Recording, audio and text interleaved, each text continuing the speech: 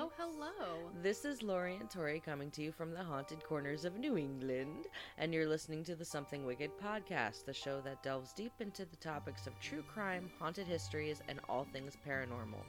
Dedicated to those that love to know all the spooky and gruesome details about psycho serial killers, ghastly ghouls, and creepy cryptids with tales to make you sleep with the lights on.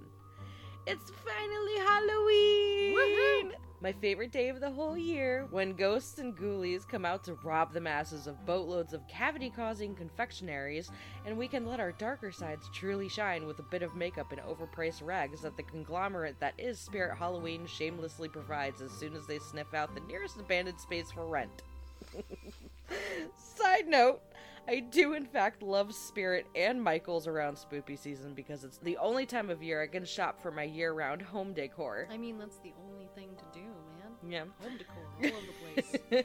The point in being, where did this all begin? Why do we have these crazy traditions of carving jack-o'-lanterns or dressing up and asking strangers for candy? Especially, why do we go ask strangers for candy? That's my biggest question here.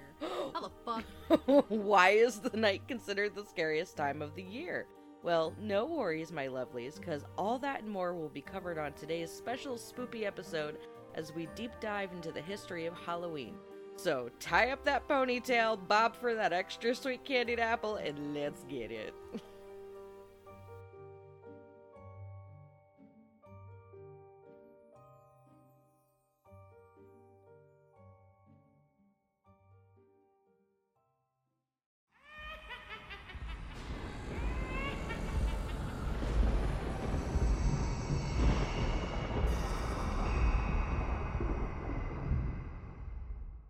Hello and welcome back to the show. And for those of you new to the podcast, I'll say thanks for tuning in. And welcome. As we said in the intro, we are going to be going over the history of Halloween. We are covering where it all started, how it developed over the years, and the origins of some of the most popular traditions that we hold dear to this day. That's right, folks. The entire episode is going to be one big fangirl freak out for your girl because it's a whole ass segment of History Horse Anonymous. And here we go. Woohoo!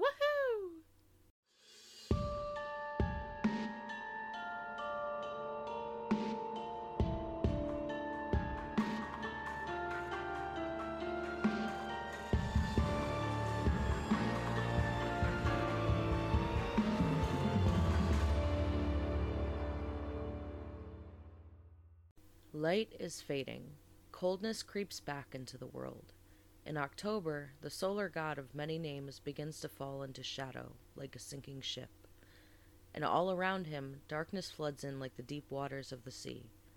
As the earth goddess bestows the last boon of the harvest, so that her children might be sustained through the dark of winter, before the plants wither, and another cycle concludes. The great thought made form has gone away, no longer breathing life into this world. Estranged from his holy union, the earth goddess becomes the dark mother, who in the designs of her mystery taketh as she gives. Yet it is obvious to any that live upon the earth that life will return once more, and so, in Irish myth, the pagan festival of Samhain, meaning summer's end, observed on October 31st, was perhaps most aptly described by the heroine Emer as when the summer goes to its rest. The current traditions of our Halloween only stem back from the Middle Ages and early Christianity, but the magic of All Hallows' Eve itself goes much farther back than that, by thousands of years, to the early Gaelic people of Ireland. So let's travel back now to that ancient time.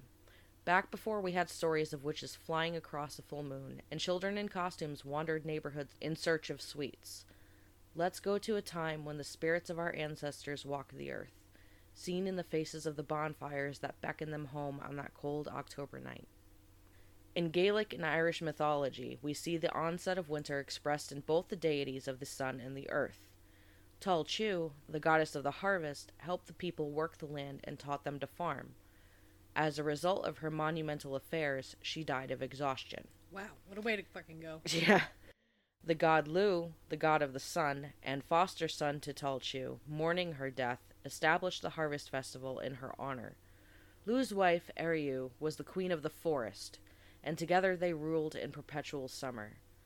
but he too would meet his demise at the hands of the dark Fomorian prince Ilatha, who drove a spear through him during his only vulnerable state, exiting a bath with one foot on a cauldron and the other on a ram.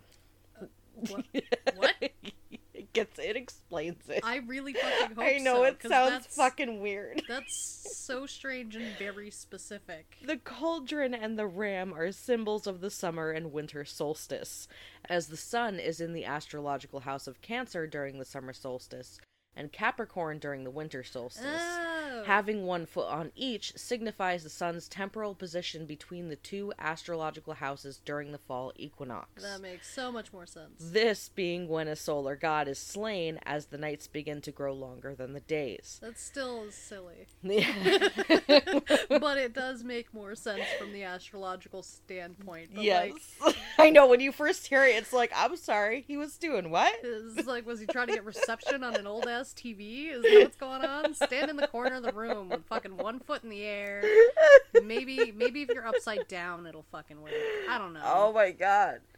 Stand on your head, it's fine. Ilatha elopes with the earth goddess Eru, symbolizing the forces of darkness gaining control over the earth for the next half of the year. Lu's son, Cuchulainn, who can be interpreted as the human incarnation of Lu himself, is later born through immaculate conception in winter, symbolizing the rebirth of the sun as the days begin to grow longer after the winter solstice. So I gotta be entirely honest there. I saw the CU and CH, and my brain just immediately went, Cthulhu! I don't blame you, Yeah. but still. Cuchulainn. Yes. That's proper. In autumn, as things that grow in nature begin to wither and die, naturally humans turn their attentions towards the contemplations of death and what lies beyond the transience of mortality. When earthly life had faded, people felt that the physical world was brought closer to that of the spirit. To the ancient Celts, passage between this world and the other world became possible during this time, and thus it was an auspicious time for the interaction between human beings and the gods, fairies, and monsters of the other world. This is indicated in several Celtic tales which take place on Samhain, the boyhood deeds of Fionn, in which the characters of the story are approached and confronted by a variety of otherworldly beings. The final battle between the Tuatha De Danann and the Fomorians, in which the Fomorians were defeated and purged from Ireland, took place in Samhain. The Tuatha De Danann were the gods of pre-Celtic Gaelic Ireland, a group to which the deities described earlier belong. Many of them and or their attributes were incorporated into Celtic Irish religion. Another aspect of this metaphysical shift was that the laws of nature seemed to be temporarily suspended, allowing supernatural feats that otherwise could not be performed. The mythical character Angus was said to transform himself into a swan on Samhain in an attempt to woo a daughter of the gods. It's always a swan. The apparent barrier between worlds that seemingly became thin or penetrable at this time is often referred to as a veil, which in turn refers to the bridal veil of the Egyptian goddess Isis, wife of solar Osiris, the world virgin mother, nature personified, behind which the secrets of the mysteries of creation were kept. The alleged words inscribed on her effigy read, "I am all that has been and all shall be, and no mortal man has ever lifted my mantle." She represented supreme wisdom and understanding, holding the keys to the secrets of the universe and the expression of the masculine principle of divine thought through physical manifestation. A parallel can be drawn here between the Celtic goddess of winter, Cailleach, and the word from which her name was derived, meaning the Veiled One. She is said to have saved Lu as an infant. She ruled in partnership with Brigid, the goddess of spring, assuming her role in Samhain until Beltane on May 1st. By some interpretations, they are two aspects of the same deity. Oh, that's neat. At the end of the harvest season, halfway between the fall equinox and the winter solstice, was the festival of Samhain, wherein the gods were propitiated for good fortune in the coming months of darkness. It marked the beginning as what they saw as the dark half of the year. In addition to the 4 solar holidays, seen in various forms among the Indo-European traditions, which marked the midpoint of the seasons, there were also 4 which came in between them, which marked the change of season, of which Samhain was one. The Samhain tradition probably predates Celtic, going back to the original inhabitants of Ireland. The Mound of Hostages, located at the Hill of Tara, dates back 5,000 years, roughly 3,000 years before the Celtic people even arrived in Ireland. Yeah. This site is astronomically aligned with the sun on October 31st, whose morning rays shine directly into the main chamber. Evidence of pre-Celtic Irish culture can be seen in many of the mound sites around Ireland. They were most likely used for worship and the internment of important people. Many of these ancient sites, not only in Ireland but worldwide, are aligned with the solar cycle, such that the rays of the rising and/or setting sun cast into key features of the structure during the solstice and equinoxes, which is a testament in the astronomical and architectural prowess of the ancients. Yeah, that makes a lot of sense. While we know that Samhain was indeed a major Irish pagan festival, which was celebrated well into the early medieval period, it seems not to have been the case for surrounding countries, which presumably also saw Celtic migrations, apart from Scottish, particularly in areas of Irish migration, Wales, and the Isle of Man. This diminishes the possibility of Samhain being a broadly Celtic festival. In fact, recent scholarship has begun to question the idea that there was a mass westward migration of Celtic people at all, and even the use of the term Celtic itself as it relates to homogeneous, widespread ancient European culture. If there was such a migration, they may have assimilated or blended more so overwritten indigenous cultures. Therefore, while the Celts probably had some form of fall festival, Samhain seems to be indigenously Irish, as further evidenced by the Hill of Ward, but that doesn't mean that there weren't similar observances outside of Ireland and its neighbors. For instance, Scandinavia had their own beginning of winter festival, Veternitor, which is winter nights, from October 11th to the 17th. During Samhain, the burial mounds were thought to serve as portals to the other world. These areas were likely considered to be naturally places of spiritual potency before being built upon, and were chosen for this reason. Efforts were often made by ancient people to aid the dead in their journey to the afterlife. So, choosing such an area for burial would make sense in this context. Places of elevation were often seen as being closer to the spirit world. Yeah, okay. These mounds were also said to be the abode of the Ishi, the people of the mounds, or bright folk. In the tale of Finn McCool, he travels to a fairy fort where many men had vanished after seeking the Queen of the Hill. There he witnessed a doorway open up and a glowing fire within it. For the Celts and many agrarian cultures, religion was intimately connected with the seasons and cycles of growth. In autumn, the northern peoples had to produce and store large stockpiles of food in order to survive the winter. The crops were harvested, and a portion of the livestock were slaughtered, especially the weakest of the herd, to provide more food and to reduce strain on their stores of grain. The Anglo-Saxons referred to November as Blood Month. Offering some of this precious crop and animal supply would have been a fitting sacrifice as something of great value, the exchange of life for a life, as it seemed to be woven into the fabric of nature and therefore somehow fundamentally necessary. Flush from the harvest, there would be a great feast to mark the occasion. Despite the dark undertones of the season, Samhain was a jubilant affair, seemingly in the act of passionate defiance against the foreboding gloom of the coming winter. By its commencement, the time for war and trade had ended, the harvest had been completed, and so it was a time for kings to gather the tribes for a grand assembly. These gatherings were common for Celtic myths. According to a 12th century manuscript, the feast of Ullait, an ancient Irish kingdom, lasted, quote, 3 days before Samhain and the 3 days after Samhain and Samhain itself. They would gather at Magnolthumna, and during these 7 days there would be nothing but meetings and games and entertainment and eating and feasting. There was also said to be much boasting and brawling. Bar brawl. Just debauchery! Get the liquor. This much of the nature of Samhain is known, having been described in several accounts. It was also believed that the fairies, as human beings' supernatural counterparts, also had their own festivities and games during this time, feasting upon nuts at the mounds of Brunia. And probably fucking with every human they can. Probably. Samhain has a reputation of having a celebratory, wild nature more so than religious. In fact, all the records we have recall scenes of revelry over piety. No shit. Yes. While there was likely a religious component as well, this is less understood based on the historical literature. Whether or not this means Samhain was a less important festival is unclear. I wouldn't say it's less important. I don't- It's the yeah. fucking last hurrah before the bullshit of winter. Exactly. You're stuck in your house. Sources that describe in detail other pagan festivals like Beltane are peculiarly lacking in any description of Samhain rites. Nonetheless, the great fairs at which many would gather were notorious among the early Christians. I mean, For those who labored on the farms, Samhain was at the end of the work season. when farmers, herders, maids, and servants received their biannual wages and returned home after a long stint of isolation and toil. I'm sorry, wait. Back up. Biannual wages? They get paid every other year? Yep. I thought bi-weekly was bad. Yeah. I feel like a dick. And so, many people were looking to let loose and indulge themselves, knowing that the months of confinement indoors were approaching. 3 to 7 days of wild festivities would ensue.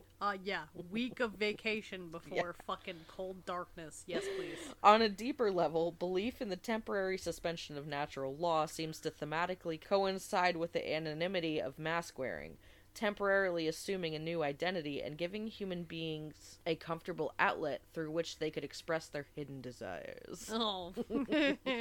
That's not sketchy at all. Just as a veil between worlds thinned on Samhain, so too did the veil between conscious and subconscious mind, allowing the diamonds of our shadows to roam free. Diamonds. Yes. Shine bright like a diamond. Oh god, I will punch you in the teeth. No, you won't. You Don't love start me too that much. shit. I hate that song. Here comes one of my favorite parts, though, because euphoric debauchery is a whole mood. Yes, it is. Bacchanalian rites can be a method of quieting the conscious mind and allowing access to the subconscious, which in occult circles is often believed to be the link to the divine, and it is fucking glorious. In my opinion, getting a magic high is one of the best feelings ever. Yeah. But I digress. This theme may also be aptly represented in the werewolf lore, a creature prominently featured in the gallery of Halloween spooks. This, along with the vampire, became a popular literary device in the Victorian culture. And speaking of the age of Gothic literature in regards to Halloween, here we go. It is no coincidence that many Halloween tales are often set in the Victorian era, or roughly between 1830 and 1900. The stereotypical haunted house, even in today's world, is typically a Victorian one. That's hilarious. The ghosts that inhabit these houses are well-mannered, educated, dapper, yet mysterious Victorians who died in the oddest of circumstances. Or little kids who were pushed out an attic window. Probably.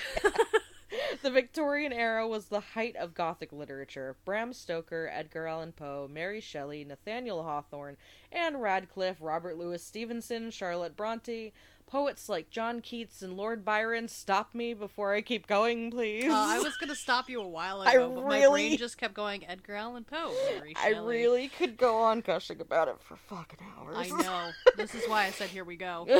There are those that would say that these authors even outdo us as far as making a good story goes. This is, of course, up to major debate. Recent generations have made some very good stuff, and many horror movies today have been major equal inspirations to the Halloween celebration, but it is worth pointing out that we often find ourselves looking to these classics for inspiration in the first place. I mean, yeah. Although I gotta say, Hocus Pocus is fucking one of those new era shit. Well, I mean, not really, because the first one was, 90s or something like that? No, but again, drawing inspiration. Salem witch trials. I mean... Drawing from history. Yeah. That's true. But even these clever Victorians looked even further back for inspiration themselves to the legends and tales of their European heritage of ghosts, vampires, boogeymen, demons, monsters, witches, the undead, and much more. One shining example of this, of course, is Bram Stoker's Dracula. You want to talk about Here We Go? Yep. Published on May 26, 1897. The story tells of the mysterious Count Dracula, a handsome, intelligent, and charismatic nobleman who lives in a castle in the Carpathian Mountains. I do not say blah, blah, blah. With the help of a Mr. Jonathan Harker, he moves to England. The Count's mysterious side, however, is quite dark. He is indeed a parasitic, undead, blood-sucking monster, a vampire. When he arrives to England to feed upon the living, it's up to a team led by Dr. Abraham Van Helsing to stop him. With the movies especially, Dracula has since been the inspiration for the archetypal vampire. Fanged teeth, a dark but gentlemanly or ladylike outfit with cloak, pale skin, red eyes, and possession of supernatural powers such as great strength, the ability to crawl along walls, turn into a bat, and a bite which may turn others into vampires. Don't forget levitating. A vampire does, however, also have weaknesses, a sensitivity to sunlight, garlic, silver, and the crucifix. According to legend, a vampire can be killed with a silver bullet, yes, also valid for vampires, not just werewolves, a stake to the heart, fire, or decapitation. Count Dracula, of course, was based on Vlad Tepes, a Wallachian prince born in 1431. Didn't we go over that in an episode? Little bit. His father was given the name Dracul when he joined the Order of the Dragon. Dracul in Romanian means dragon, though later it came to mean the devil. The title was then passed down to his son, Vlad III. I will be going into much further detail in future episodes between the history of vampires and the story of Vlad Tepes himself. Which, yes, we did. It's little bits at a time, and I'm just gonna end up doing, like, one full... Oh, wasn't it the Urshabet episode? Mm-hmm. Okay. He kind of came up in it because there, yeah. of, like, the whole where she grew up and everything like that. And royalty and all that fun stuff. Yup. Getting back to where we left off, though. The Bacchanalian rites. I'm sorry, can you say that one more time? Bacchanalian. Mm-hmm. I like it. And the fact that both the werewolf and vampire were seen as a symbol of malignant expression of the shadow due to sexual repression. No shit. Really? Furthermore, indulging in sexual urges, what is normally seen as part of the lower animal self, which in many spiritual schools was antithetical to the higher spiritual self, which transcended out of the animal man through discipline and higher modalities of living. Which basically, it's like... Very fancy fucking way you to get say. horny, we're gonna beat it out of you, because Jesus. The fanciest way to say that. Down, boy, down! But yeah. Put the racket away! Paradoxically, in some cases, there was likely a belief that sometimes these carnal acts were a way to elevate the spirit, as it brought the participant into a state of ecstasy and reestablish his or her connection to nature. Well, no shit, sex is awesome. I mean, that is a fairly solid belief there, in my opinion. Yeah. Maybe I'm just, Oh, but see, but like I mentioned, this is what Beltane is for. Beltane. God, I can't wait for it. Anyway. Which in many pagan belief systems was recognized as divine. I mean, the gods also have a lot of sex. Just saying. Well, most of them, not all of them. Zeus. Anyway, from the sparse documentation and archaeological evidence, attempts have been made to reconstruct the ritualistic nature of Samhain. It has been theorized that a prominent or even central rite was the burning of the sacred bonfire. Evidence of large-scale burning was discovered at the Hill of Ward in Ireland. That's really cool. This site is a short distance from Tara and is thought to be connected, as these fires would have been visible from Tara. Oh. Sacrificial offerings were thrown into these fires. In the ancient world, immolation was commonly believed to be a means by which spirit consumed something that was given. The demiurge, or being that created the universe, was sometimes described as a flame, notably in Hermetic as well as Abrahamic religions. The term bonfire is thought to be etymologically derived from the term bone fire, likely due to its practice, mostly the ancient Celts burning animal bones to ward off evil spirits. A ritual was observed in Cargoth, wherein the people would throw torches into the fire and recite the words, "Brave bonfire, burn to keep the fairies away." Yeah. Please keep those motherfuckers away from us. While the evidence for the bonfire is sporadic and localized, it does seem to have its place among the various pagan rituals of the British Isles. But attempts to define Samhain as a fire festival have been criticized due to the lack of any references to it in the ancient myths. Another and perhaps primary function of Samhain rituals, like the bonfire, as stated, was to ward against evil. Evidence for this comes to us in records of the rural folk traditions from the late Middle Ages into the 19th century, documented by clerical scribes. These practices were probably relics of ancient paganism. By this time, they were in decline, and their contents were recorded in the context of prohibition by religious authorities. Oh, really? The first mention of bonfires in the historical record comes from a 1589 prohibition by the Stirling clergy of, quote, hollow mass fires. It is in these traditions that we see an acknowledgement of supernatural threats, thought to be in play on Samhain in the form of creatures coming forth from the void and humans who might exploit Samhain's magical potency to wield destructive magic.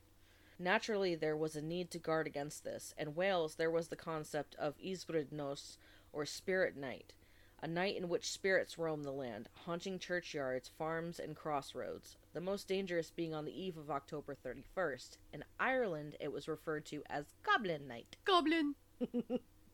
In the northern Shetland Isles, it was Hallowmas, a time when trolls came out of the wilderness to steal cattle and crops.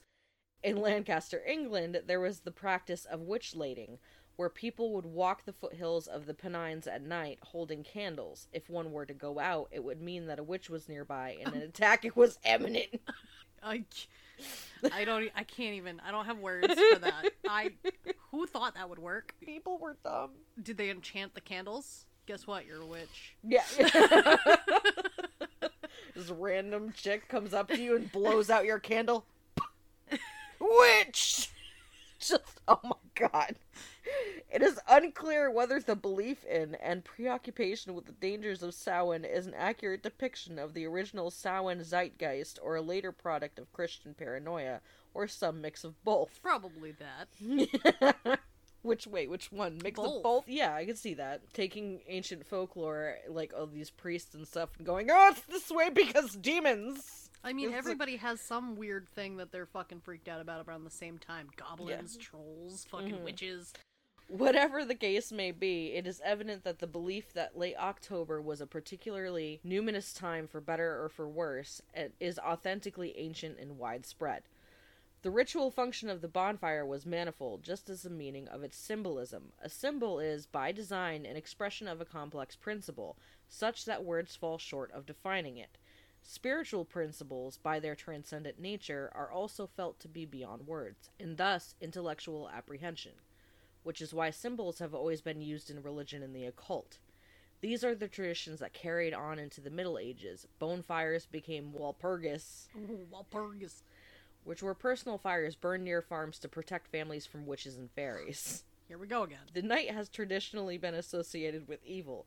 This is why the color black and creatures of the night like toads, bats, and cats were cast in the role of witches' familiars in the imaginations of the medieval inquisitors.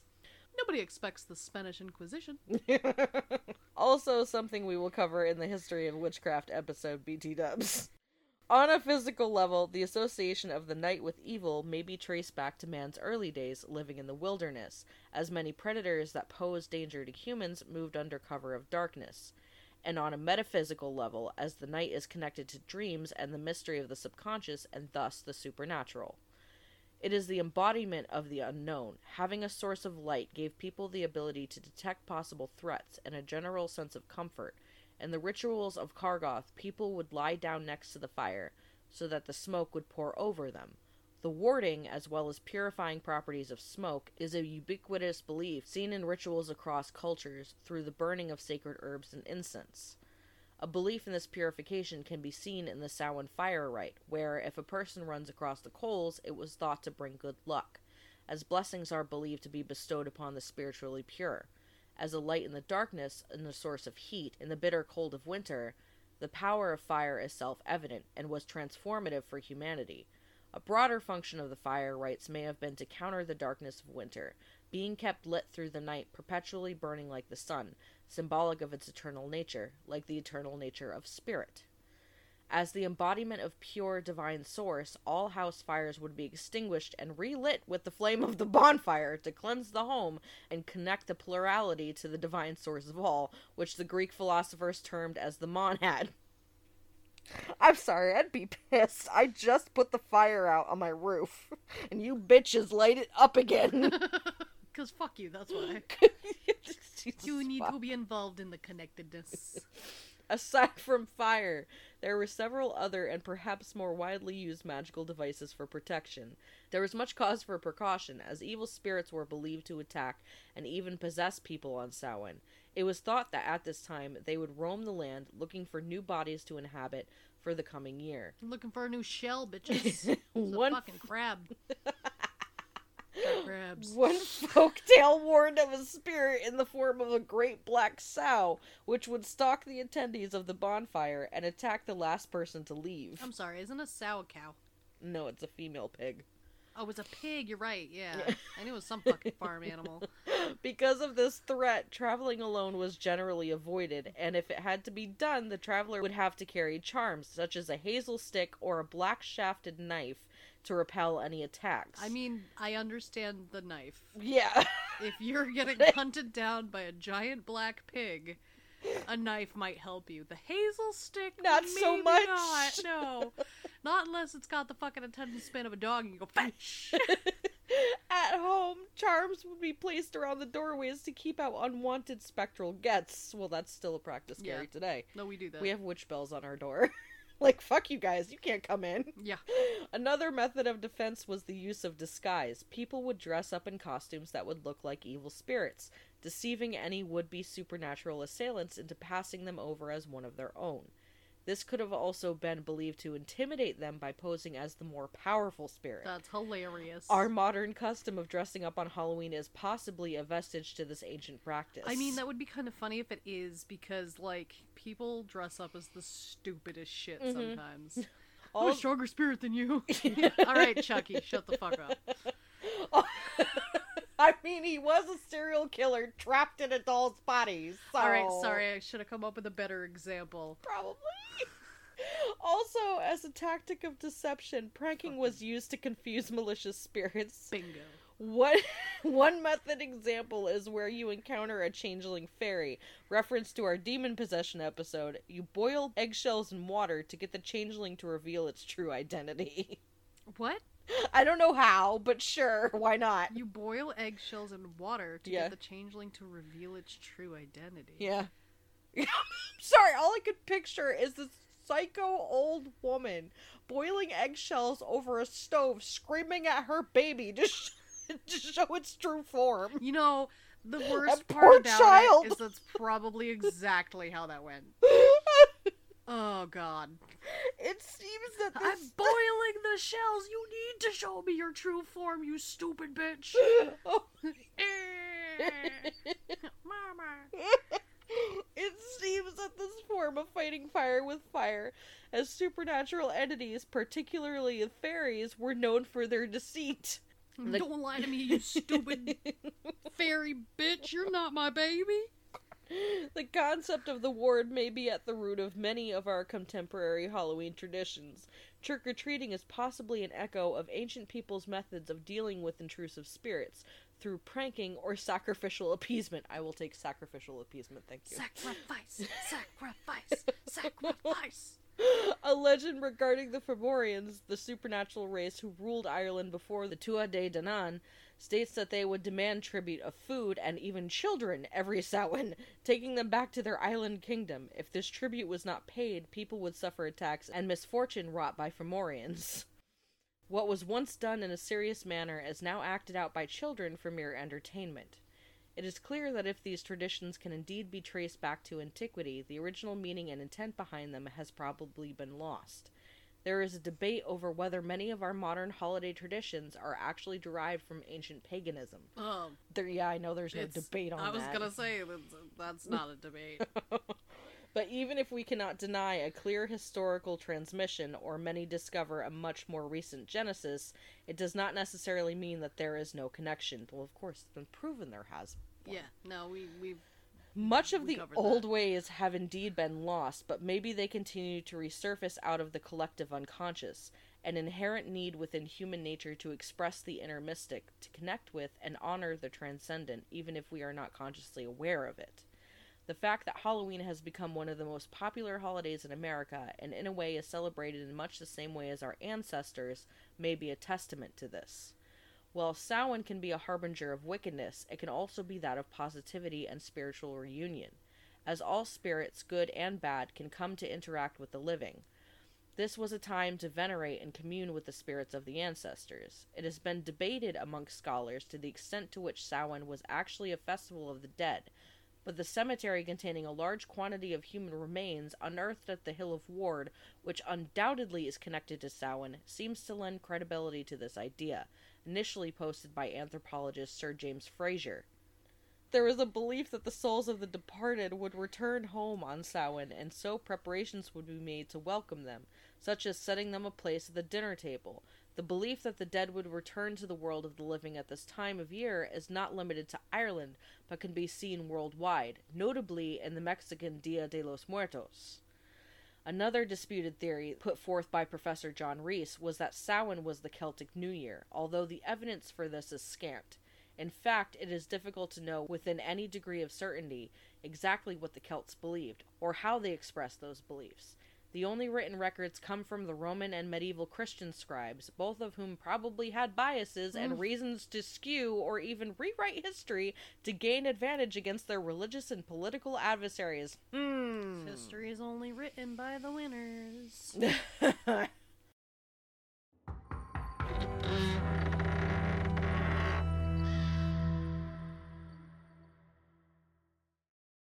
I want to keep the podcast focused on content that entertains, informs, and is mindful of your time. One way to accomplish this is direct listener support. Your support would help the show grow so much, so I've set up a link where you can quickly and easily support the show. The whole thing will take 30 seconds. It's glow.fm/somethingwicked. That's glow.fm/SOMETHINGWICKED. We're asking for $3 a month, but you can contribute as much or as little as you'd like. If Something Wicked is part of your day or week and you love what we're doing, please visit glow.fm/somethingwicked and support us any way you can today.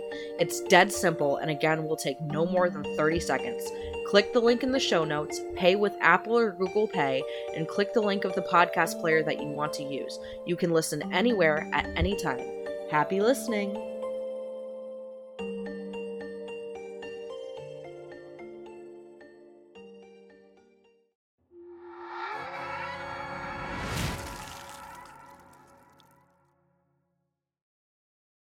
There is also skepticism towards the degree of political centralization in the descriptions of ancient Ireland, as it is thought to have been balkanized into many tribes. However, archaeological discoveries continue to be made which verify some of these accounts. For instance, the 17th century priest Geoffrey Keating, whose historical accounts had been considered unreliable, appears to have more credibility in light of the discoveries at the Hill of Ward. It was his account that stated that on Samhain, a great fire was lit at Tlachta, and torches from it were carried back to every home. The Celtic religious order known as the Druids held a great festival each year on the evening before their new year. This festival was celebrated in honor of the god Samhain, the Druid god of death, and was known as All Hallowtide. The Druids believed in the supernatural and tried to placate the Lord of Death with offerings. They also believed that on this day, the souls of those who had died during previous year began their journey to another world. Druids believed that souls of the dead returned to their former homes to be entertained by the living. Bonfires were built atop hills so they may find their way. Suitable food and shelter were provided to these spirits, or else they would cast spells, cause havoc, steal infants, destroy crops, kill farm animals, and create terror as they haunted the living. Eating infants? Yep. Stealing fucking infants? Like, why? I mean, I guess, yeah, give them food and shelter. Or we'll burn your Or shit down. burn your shit down. Burn the motherfucker down, Pookie. They didn't give us candy. We will eat your children. Oh, that song. Eat the children, rah. Eat the children, rah. Oh my god. An L3. The spirits demanded placating by giving them a type of worship and offering. This is also a version of the action that Trick or Treat emulates today. The community also sacrificed animals and offered fruits and vegetables so the spirits would keep their distance. The cold and darkness of winter and the presence of spirits are reasons why Halloween relates to images of death and evil. Another component of Samhain worthy of study was its association with magic. As the veil thinned, magical energies were thought to increase, becoming accessible to even the least mystical human beings, lending extra power to any spell work that might be performed. Samhain folk magic seemed to center on divination. The idea behind divination is that spirits could manipulate material objects to communicate and signify answers to questions and give prophecy. Holy shit, the accuracy on that one. Yup. No, it's not easy trying to track down shit that actually gets it right for once, no, so seriously. that makes me happy. Really? A person would manipulate an object that introduced an element of chance, giving an entity an opportunity to direct the outcome, and the result would be recorded and interpreted as a message from beyond. One example of this during Samhain was to place objects such as stones and nuts into the fire and observe its effects on them. Sacrifice, sacrifice. God damn it. Okay. The burn pattern on a stone, or the way in which a nut popped, provided information about the querent's life. This was commonly done to predict the birth of an important person, what one might achieve in one's life, and who they might marry. This also ties into the history of bobbing for apples. What? Really? Mm-hmm. The tradition of bobbing for apples dates to the Roman invasion of Britain, when the conquering army merged their own celebrations with traditional Celtic festivals, way back in 43 AD BT dubs. During an annual celebration, young unmarried people try to bite into an apple floating in water or hanging from a string on a line. The first person to bite into the apple would be the next one to be allowed to marry. Why? Apple bobbing was appropriated in the Irish festival Samhain, with apples being a sign of fertility and abundance. At least it's not an egg. Both apple bobbing and apple on a string are mentioned in 18th century Ireland by Charles Valency in his book Collectanea de Rebus Hibernicus. A maiden who placed the apple she bobbed under her pillow was said to dream of her future sweetheart. In northeast England, bobbing apple is called dookie, or fuck? ducking apple. Who names these things? So the game was originally for romantic means, not spoopy ones. It was a courting ritual and was a popular way to bring young lovers together to help determine whether they were soulmates or Yeah, not. because that's definitely how that works. On Samhain, it was believed that the laws of time and space became less defined. Past, present, and future began to bleed together, making predictions for future events more auspicious. The fact that many of these divinations were concerned with the prospects of new beginnings was one piece of evidence that Reese used to suggest that Samhain was the Celtic New Year. Divination is part of a long and rich history of human beings connecting with the supernatural to perceive wisdom and insight, as well as be granted with miraculous powers. The Greeks had one of the most renowned prophecy traditions in the world. In the case of the oracles, a physical medium for communication was bypassed and spirits would speak directly through the channeler while in a deep trance. And that sounds like possession. Sometimes considered to be a form of temporary possession. I told you so. And that the spirit would assume control over the vessel of the body to interact with those in the material world. It was believed that the god Apollo himself would speak through the oracle of Delphi, Pythia. The oracle would induce a trance state through the inhalation of intoxicating fumes which naturally emanated from the crevices of the sacred cave. Wanna get high?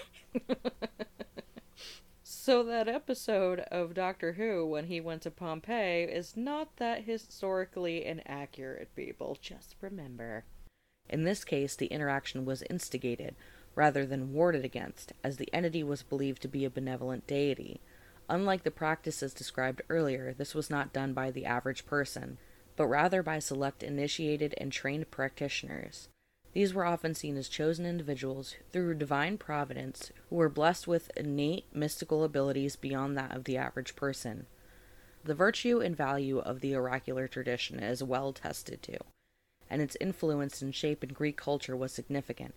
James Gardner wrote, "Its responses revealed many a tyrant and foretold its fate. Through its means, many an unhappy being was saved from destruction, and many perplexed mortal guided in the right way. It encouraged useful institutions and promoted the progress of useful discoveries. Its moral influence was on the side of virtue, and its political influence in favor of the advancement of civil liberty." We see similar tradition in the Celtic Onwinity and Soothsayers of Wales recorded in the 12th century. Parallels have been drawn between them and the transposition of Vodun and Afro-Caribbean religions. It is said that, quote, "the trance of the Onwinidian was so deep that it appeared to be a kind of possession, from which they had to be violently roused to waken." The harnessing of magical powers through invocation of spirits could have been another function for the donning of costumes during Samhain. Similar practices were carried out by the Siberian shamans and Native American medicine men. By wearing the skin of an animal, the practitioner channeled and embodied its essence. Animals were beings of great spiritual import in many cultures due to their purity of mind and purpose, as well as their harmonious relationship to nature. in contrast to the corruptibility of humans and their propensity to go astray from the natural flow of life. This divine status was expressed in the myriad chimeric deities depicted with animal features, notably in the Egyptian pantheon, but also seen in the Celtic horn god Cernunnos, whose image was embossed on an ancient silver cauldron unearthed in Denmark. That's neat. The Native Americans had the animal totems. Echoes of the animal reverence can be seen in the image of the stable in which the newborn Christ lay in the manger. In Siberian and Native American traditions, we see a methodological variation from more passive channeling of the oracle to the concept of the soul flight, in which the person's soul would leave the body, traveling to the etheric realm to commune with and receive aid from their spirit guides. Finn McCool, who was mentioned earlier, could be seen as a shamanic figure. Living on the margins of society, raised in the wilderness by two mysterious druid mentors, and trained as an adept seer, who later embarked on many journeys to the other world. Shamanic practices are the oldest known form of spirituality, primarily seen in hunter-gatherer societies, who had a more direct connection with the wild. While the Celts developed into a pastoral society, they still retained their primitive nature and were in many ways anachronistic, seen as uncivilized in the eyes of the Romans. Yeah, but like everyone's uncivilized in the eyes of the Romans. Yeah, very true. Fucking seriously. Therefore, it is not a stretch to imagine such a practice surviving within Celtic nature into the Common Era. Whether it was to travel to the spirit world or to come under the direct influence of a spirit, the goal was the same, in establishing a connection with the divine for the benefit of the tribe and to provide healing and knowledge. But all that changed, as stated before, when the Middle Ages rolled out. Yeah, of course it did. All of that ancient sacred knowledge and the power that the various tribes dedicated to and received from the gods and spirits started to fade into the shadows of the Holy Mother Church. Saw that one coming.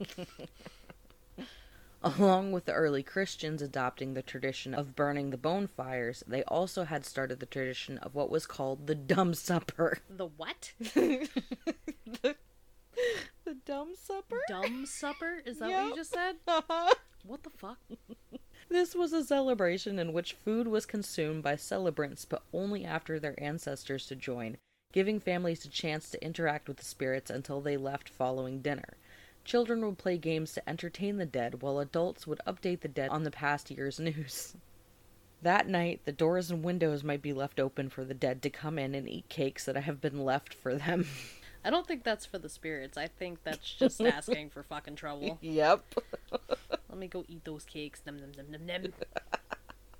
So some traditions were still clung to. But as Christianity gained a foothold in pagan communities, church leaders attempted to reframe Samhain as a Christian celebration. Fucking shocker. Yeah, really. The first attempt was by Pope Boniface in the 5th century. He moved the celebration to May 13th and specified it as a day celebrating saints and martyrs. The fire festivals of October and November, however, did not end with this decree. Well, no shit. You can't just move a frickin' holiday date just because you... This is not how it works. Yeah, but don't they do that shit anyway? Pretty sometimes? much. Because, like, for example, there's Queen Victoria's Day. I know it's like a Canadian holiday, but sometimes it's on May 19th, sometimes it's on May 20th, but it depends on the year, and I don't quite understand why that keeps changing. I don't Or know. like Thanksgiving, on how it's like the last Thursday of November every year, but that's a different date every year. I don't know. I don't fucking get it. In the 9th century, Pope Gregory moved the celebration back to the time of the fire festivals, but declared All Saints' Day on November 1st, and All Souls' Day on November 2nd. All Saints' Day, as later created, was also known as All Hallows' Day. The night before then, on which a vigil was held, was known as All Hallows' Evening. Much later in Scotland, it was shortened to Hallows' Eve, and then eventually Halloween. What a progression, but that makes so much sense. Yep.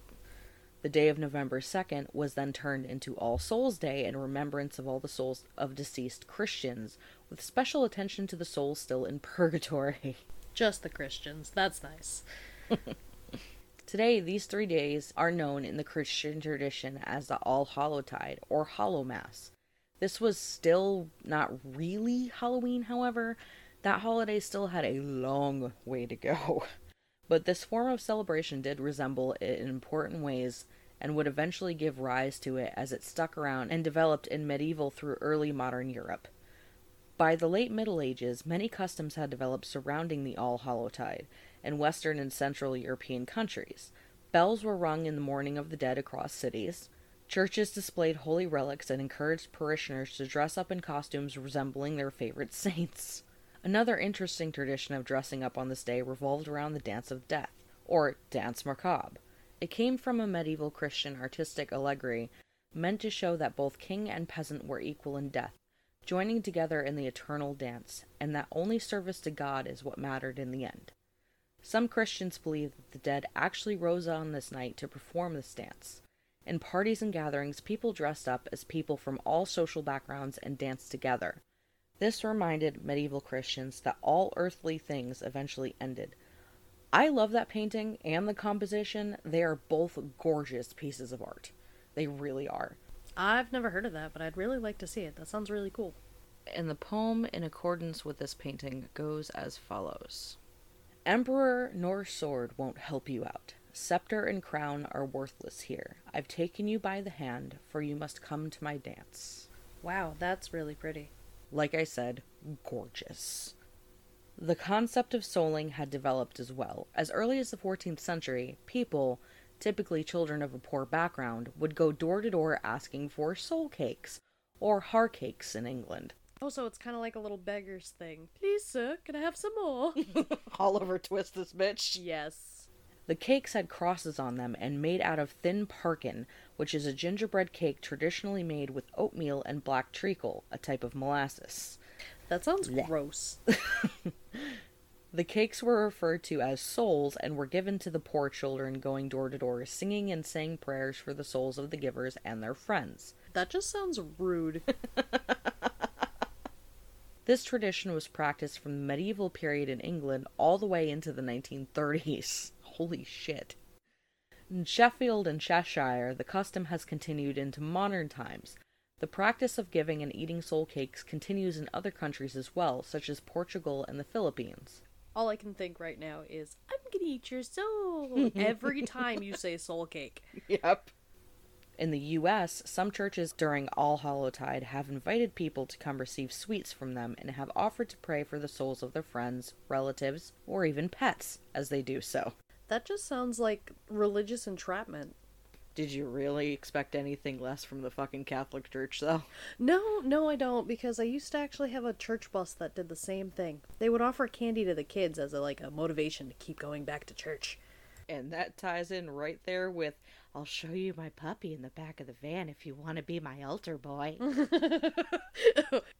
piece of candy. Wait, that's not candy. Oh no. Candy doesn't taste salty, Father McDaniel. Oh no. We're going to hell. Thanks. Among the Catholics and Lutherans, some parishioners have their soul cakes blessed by a priest before being distributed. In exchange, the children promise to pray for the souls of the deceased relatives of the giver during the month of November, which is a month dedicated to praying for the holy souls. Any leftover soul cakes are shared among the distributing family or given to the poor. The medieval Christians also thought that the souls from purgatory would stop at earth on their way to heaven on this day, and food was left out for them. These young soulers would sometimes symbolically imitate these spirits and accept offerings on their behalf. Well, of fucking course, they're going to get free shit. It's like, I'm totally here for, Grandpa. Grandpa really wanted me to have, 3 extra cakes. Definitely 3 extra Okay, cakes. calm your tits, Rain Man.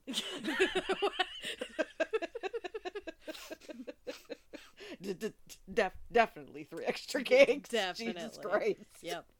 Dressing up may have also been a way to protect oneself from the spirits. While souling, these children carried lanterns made from hollowed turnips. I like that it's called souling. Also, did you say turnips? Yeah. Fucking what? Soul cake, pray your good mistress of soul cake. 1 for Peter, 2 for Paul, 3 for him that made us all. Yes, this was really the little hymn that kids would sing at the doors of people. It's like a Christmas Carol, just fucking creepy. It's important to note that this activity may have also been more common practice on Christmas at certain times, however, which may be where collecting charity money by going Christmas caroling comes from. Ah. Another common tradition in medieval times was to light candles in memories of the dead, something which is still a very common practice. Yeah, no, it is. It's just, I guess, normal. They were also sometimes meant to be a guide for benevolent spirits to come back to their families and to keep the demons of Satan back. Bowls of milk and other foods were also left at the sides of graves in parts of Europe. Maybe it's to keep the fae away. Wouldn't shock me, honestly. Right? All the trickster spirits have some milk. Oh, God. In the 16th century, interpretation of how to celebrate the All-Hallowtide began to vary as Christianity began to split into a large number of denominations following the Protestant Reformation. Many groups regarded the concept of purgatory as papist or Catholic nonsense, while other Protestants held on to these beliefs or developed equivalents through different interpretations of the Bible. I grew up Protestant, and I never even, heard of that. The purgatory that I heard of, I just figured was like a middle limbo sort of state.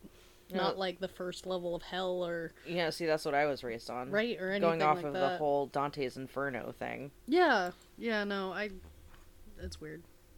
The Reformation caused quite a bit of dispute among Europeans, not all of it friendly. No, really? Just noticed how often we rip on the Catholics. Well, they kind of give us a lot of material to work with, so... In 1605, a radical named Guy Fawkes attempted to blow up the English House of Lords in order to assassinate the Protestant King James I, in an attempt to bring England back to the Catholic Church. His plot failed, and he was arrested on November 5th and later executed. Ever since then, November 5th remained as Guy Fawkes Day, or Bonfire Night, throughout much of England. Remember, remember the 5th of November, gunpowder, treason, and plot. I see no reason why gunpowder treason should ever be forgot. Guy Fawkes, 'twas his intent to blow up the king and the parliament. 70 barrels of powder below, poor old England to overthrow. By God's providence he was catched, with a dark lantern and burning match. Holler boys, let the bells ring. Holler boys, God save the king. I've always loved that poem. I'm pretty sure that I've heard that before, but only part of it, because that first part sounds really familiar, but not like the part where it starts going Guy Fawkes. I didn't hear anything It's after because nobody usually says it beyond that. They just say, remember the 5th of November, gunpowder, treason, and plot. Like, that's the most anybody ever hears. I think there's like one stanza after that, but yeah, no, it's kind of ridiculous, but I like his name, Guy Fawkes.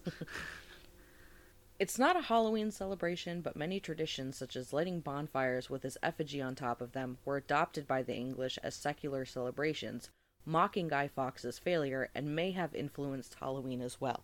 Burning effigies! Honestly, I love celebrations that have some sort of effigy burning in them. Yeah. The next tradition comes from European culture making its way to the New World. Throughout the 17th and 18th century, the Americans were colonized primarily by the Spanish, Portuguese, English, French, and Dutch. Christianity, of course, came with them in All-Hallowtide religious celebrations. In the 13 colonies of America, many different kinds of Christians could be found. To groups like the Puritans, All Hallows Eve was not celebrated whatsoever, along with other church holidays like Christmas and Easter. Well, no shit, because they were the most stuck-up assholes in existence. Yeah, no, really. But other groups like Catholics and Anglicans still recognized it. Time passed, and eventually the 13th English colonies became their own country and opened their doors to people across Europe. One main group is essential to this story, the Irish, with some help from the Scottish, though not as many Scots came to America.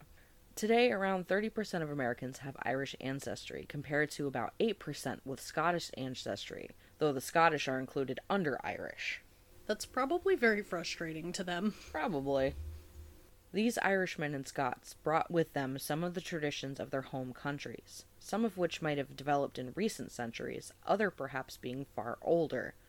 As they grew in number, more and more Americans became interested in them, the traditions. The Irish and Scottish especially practiced the art of turnip carving on Halloween. They were not used merely as lanterns, though, but may have had faces carved into them to represent souls in purgatory or to ward off evil spirits, such as the spirit of the infamous Jack of the Lantern. Yeah, actually, you mentioned it earlier with the turnips thing, and I forgot about that for a long time on where that came from, but I remember a couple of Halloween movies I saw last year that had that involved with the turnips. I feel like it would be difficult to carve and make a turnip into a lantern because of how small they are. Yeah. In America, however, they soon discovered a fruit for the job that was much easier to work with: the pumpkin. Alright, so that's where that comes in. And then we realized that pumpkin is good for so many different fucking things. Starbucks, basic white bitches. Pumpkin spice lattes. Oh my god, I gotta go to the coffee shop to get more pumpkin to shove down my throat.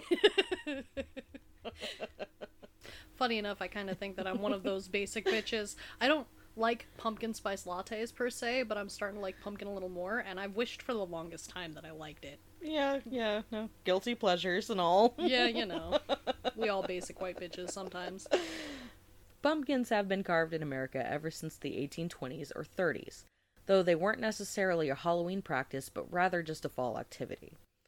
The Celts were happy to adopt the practice, and within a century, pumpkin carving became a Halloween thing.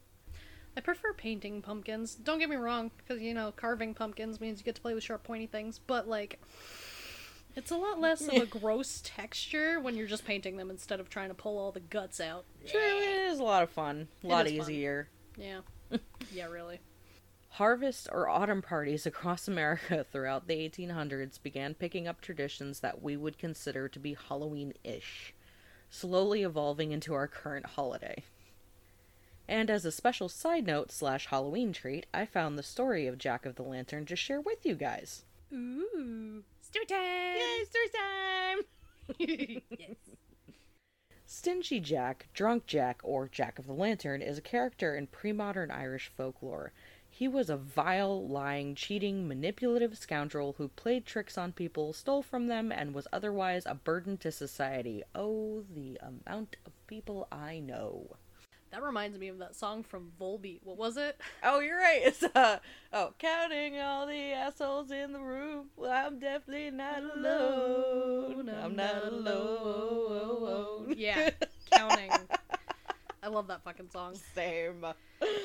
Too many people we know that are assholes. Uh-huh. Moving on. One night, Jack was drunk, go figure, wandering through the countryside when he came upon the figure in the road. The figure turned out to be Satan. Satan had heard tales of Jack's depravity and simply had to come see Jack for himself. He had to come see this train wreck for himself. Hey there, Satan. He was just chilling down in hell, and one of his demons was like, "Yo, boss, you gotta check out this fucking beach." And Satan was all, "Can't be any worse than any of the other." Oh, holy shit! What the fuck is wrong with this guy? I gotta see this. Kind of reminds me of that scene from Constantine when Satan just shows up and is like, "Hello, John. Yeah. John, hello. You're the one soul I would come up here to collect myself." Hands down, best rendition of the devil I have ever seen. Don't forget the show on Netflix, though, Lucifer. That one was really good. That's a perfect depiction, in my opinion, of Lucifer. Yeah, see, though, I see perfection as the hard-on that I have for Peter Stormer's version, so... I mean, that's fair, but, like, come on, man. Still, there's a special place in my heart for that movie. Fair enough. Satan encountered Jack on the road, and he told him he was there to take his soul and bring him to hell. Jack grew quite depressed and begged Satan for him to satisfy just one last request. He asked Satan if he could have another drink before going to the eternal fires of hell. Satan agreed, and off they went to a nearby pub. Then, after drinking several ales, he asked Satan to pay by turning into a silver coin. A strange request, but fair enough. Not that I expected any more from you, said Satan, and he did so. However, when he did so, Jack stuck the coin in his pocket next to a crucifix, which prevented Satan to returning to his original form. Jack then demanded of Satan to let him live for another year. Satan agreed, and they parted ways. My question here is, how did he agree when he's a coin?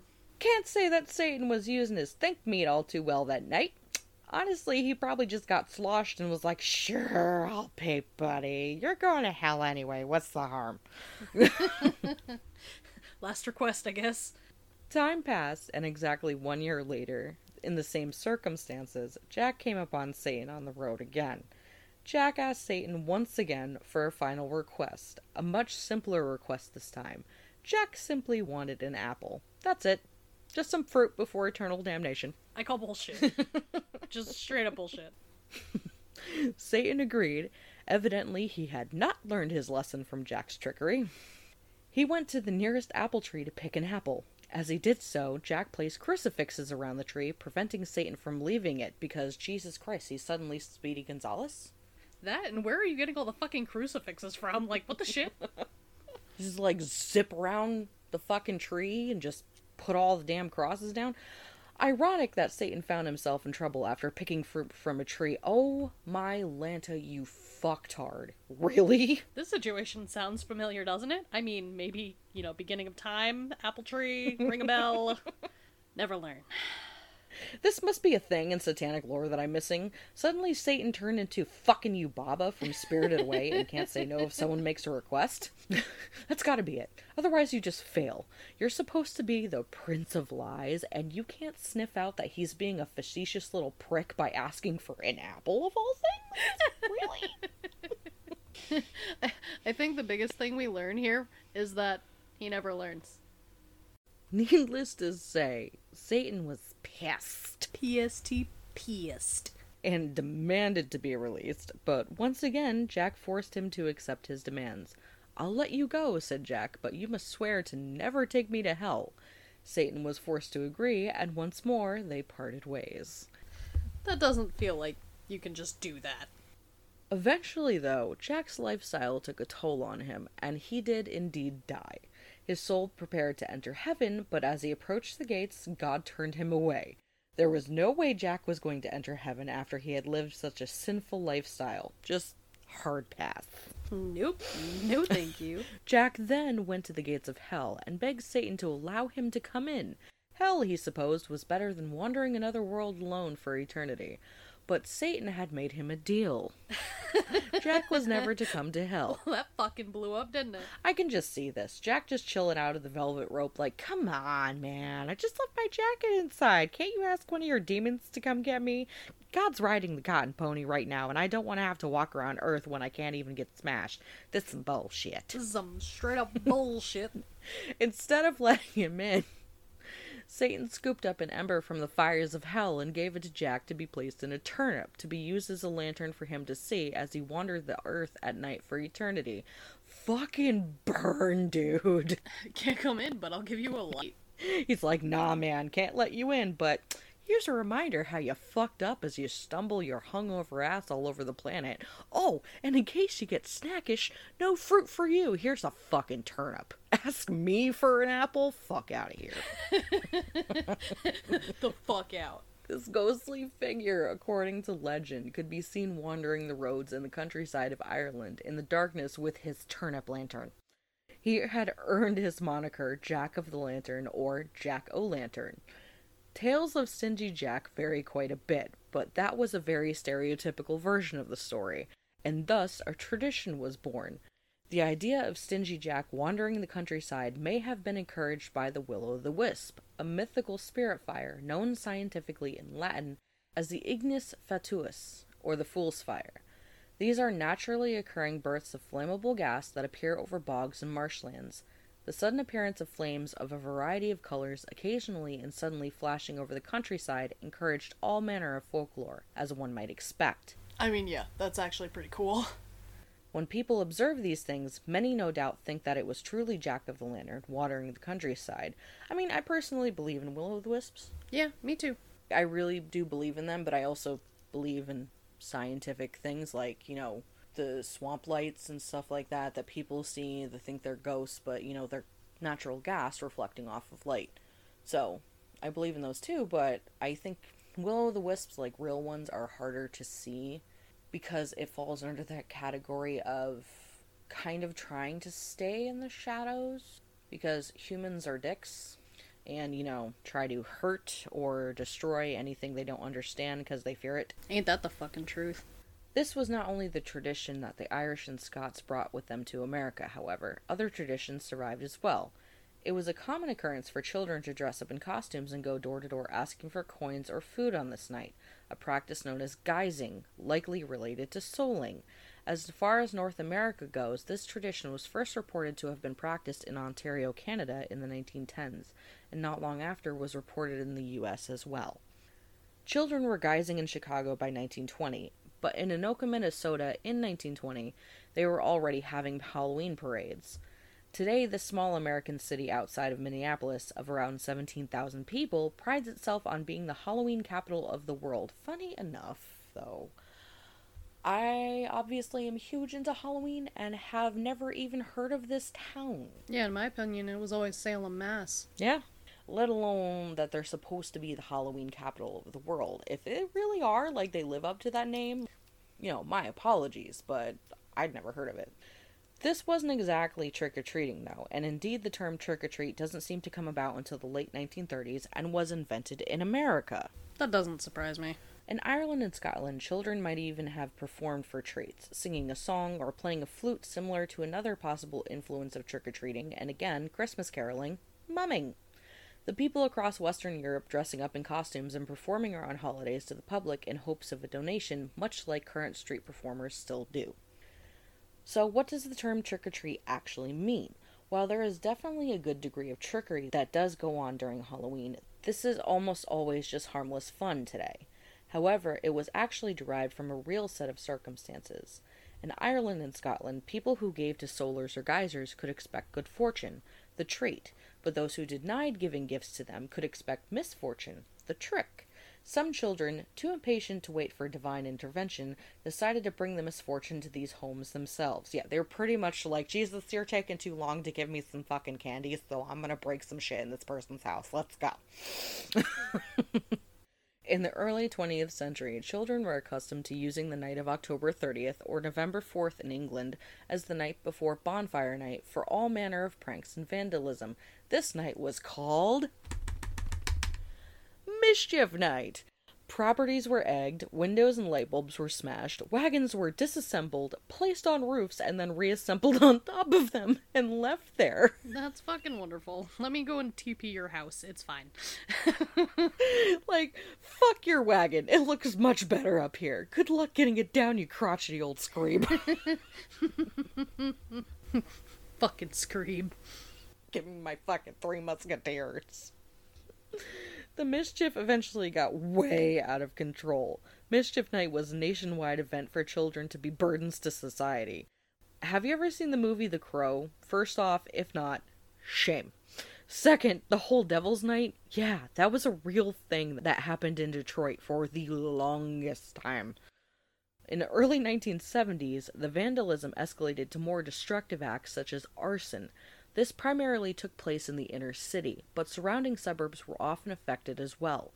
They were just setting shit on fire everywhere.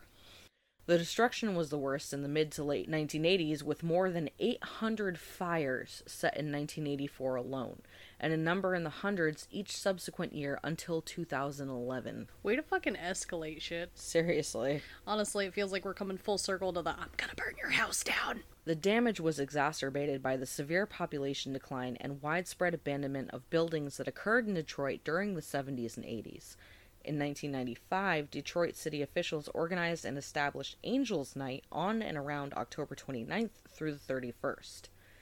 Each year, as many as 50,000 volunteers gather to patrol neighborhoods in the city. As a result of their efforts, the number of fires decreased to near ordinary levels in the first decade of the 21st century. In 2010, the number of reported fires increased to 169, a 42% increase compared to the previous year. By the end of the 2010s, the destructive element of Devil's Night in Detroit had largely ceased to exist. In 2018, a formal support of Angels Night was ended, with the city resources instead being allocated to host neighborhood Halloween parties. I mean, that's nice. How about just continue to prevent people setting shit on fire all around your city? Because not everybody's gonna want to go to a family-friendly community fucking Halloween party. Some people just want to watch shit burn. That's how it works. Yeah, that's fair. It's kind of similar to what the officials did back in the day, getting back to where the subject started. Communities in America and Canada soon came together to do something about the mischief. They decided to redirect the children's energy toward harmless youth social fun and decided to make Halloween a night for positive activity.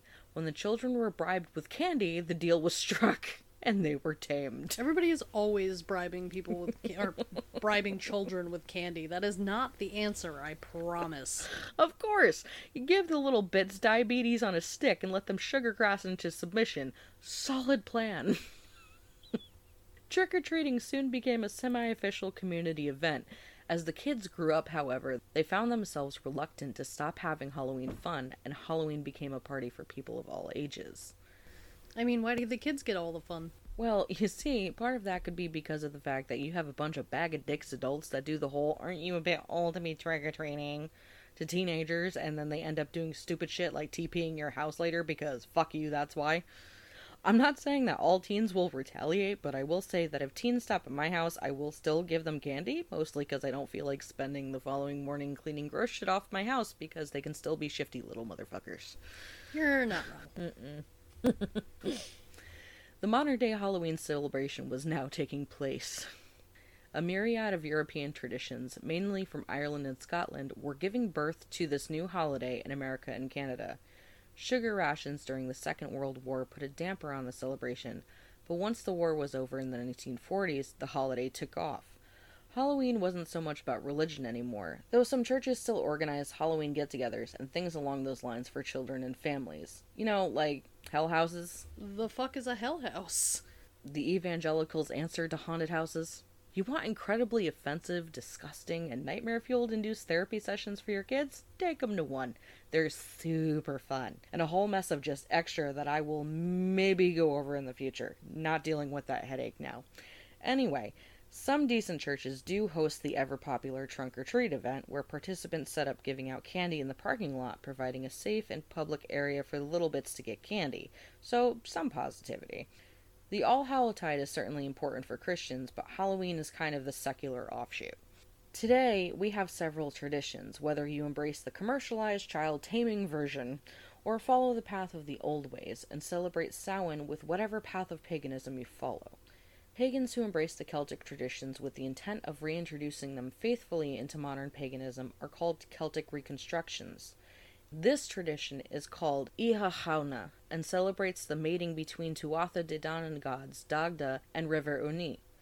Celtic reconstructionists celebrate by placing juniper decorations around their homes and creating an altar for the dead, where a feast is held in honor of deceased loved ones.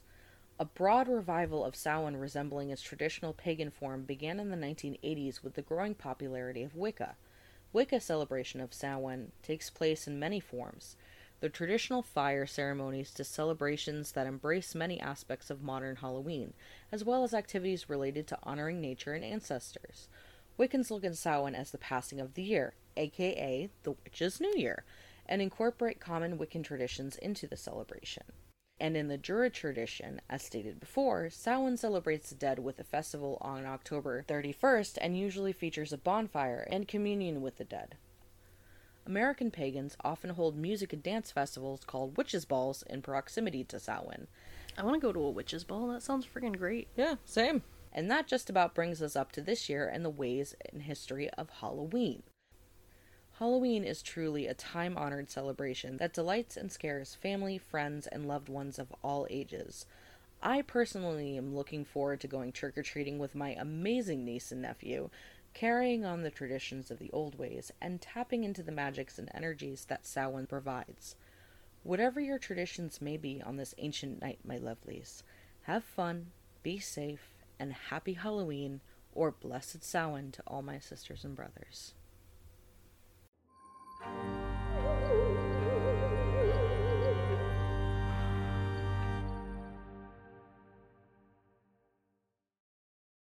Thanks so much for listening. We hope you enjoyed the show. Tune in next time for more crazy killers and ghastly ghouls. Don't forget to follow us on Anchor, click the links in the show notes to support us on Glow, check out our website, grab your official Something Wicked merch at our store, and hop on over to our Facebook group for info on upcoming episodes. Later!